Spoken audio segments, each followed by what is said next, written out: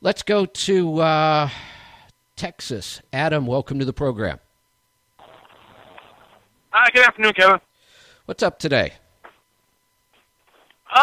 Well, about the topic and everything that you're talking about, kind of did that already, kind of in the situation already. Don't really deal with brokers,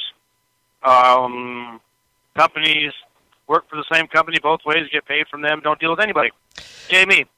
Yeah, that's a great setup. Those are the kind of opportunities that are becoming more and more available. Now, it's still not easy. It's not a slam dunk. You're not going to walk in someplace and they're going to hand you a run like you have. I mean, you worked to get what you've got. But I can tell you that 10 years ago, you would have had to work twice as hard. And the opportunity just may not even have existed, or it would have been much more difficult to uncover. Like I say, it's not a slam dunk today. You still got to go work for it, but it's there. Yeah, and also just a couple of things, just without relationships is just the biggest thing about that. Like you've preached for a long time, is just keeping up relationships with people and people that are in the business that you're in, and being able to take advantage of that situation and those relationships. Yeah, absolutely. And so I got the overhead done. I ran, replaced all the filters on everything. Half my valves were off, like far off, and the other half were dead on. So obviously it needed to be done. Okay, so hold on just a second. You've got a DD15, right?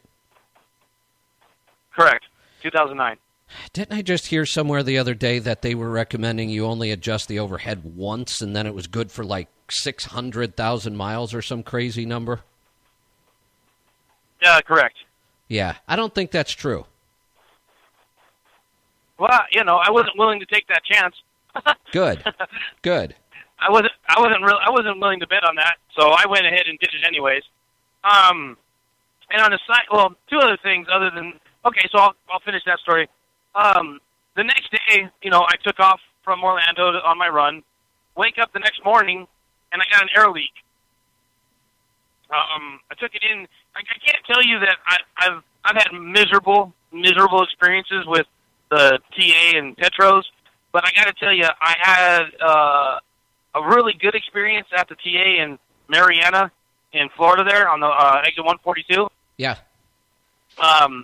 They had a mechanic there that was able to fix my air leak. It was just a part that was on the control valve on the compressor, and they were able to fix it, and they had one there. But the thing about it was they actually had four super singles because my tires were getting pretty bad on my drives. And, like what you talked about, taking advantage of the situation, they had 4 X1 line Energy Ds, believe it or not. And with my advantage price from Michelin through TA, I was able to get them just a few dollars over $1,000 a piece. Oh, nice. That's a great price today. Yeah, and the crazy thing about it was they wanted to sell me the tires so bad. I got 5 tires because I had another trailer tire I wanted to change around, and that's another part of the reason I was calling. Anyways, $119 is what the only price that I paid to the TA for everything that they did. They fixed the air leak. They changed all the tires around. Another one on my trailer, and I paid Michelin the money for the tires. I paid them $119 for everything else. Wow, that's very cool. It's nice to hear a good story once in a while. Yeah, it was a great story, and I have the TST, program or the system for the wheels. Yeah. And I can see all my numbers and everything. Well, this goes to their credit for their equipment. I had a trailer tire that I'd always air it up to 130, but it never stayed. So I took the opportunity just to, I had a good spare for it, And so I just swapped it out because I could never keep it at 130 pounds. And I'd watch it every day, and it would drop a few pounds. So I took it off. The guy takes it off, spins it around, and there's a bubble that's like 6 inches around coming out the backside. Oh, yeah.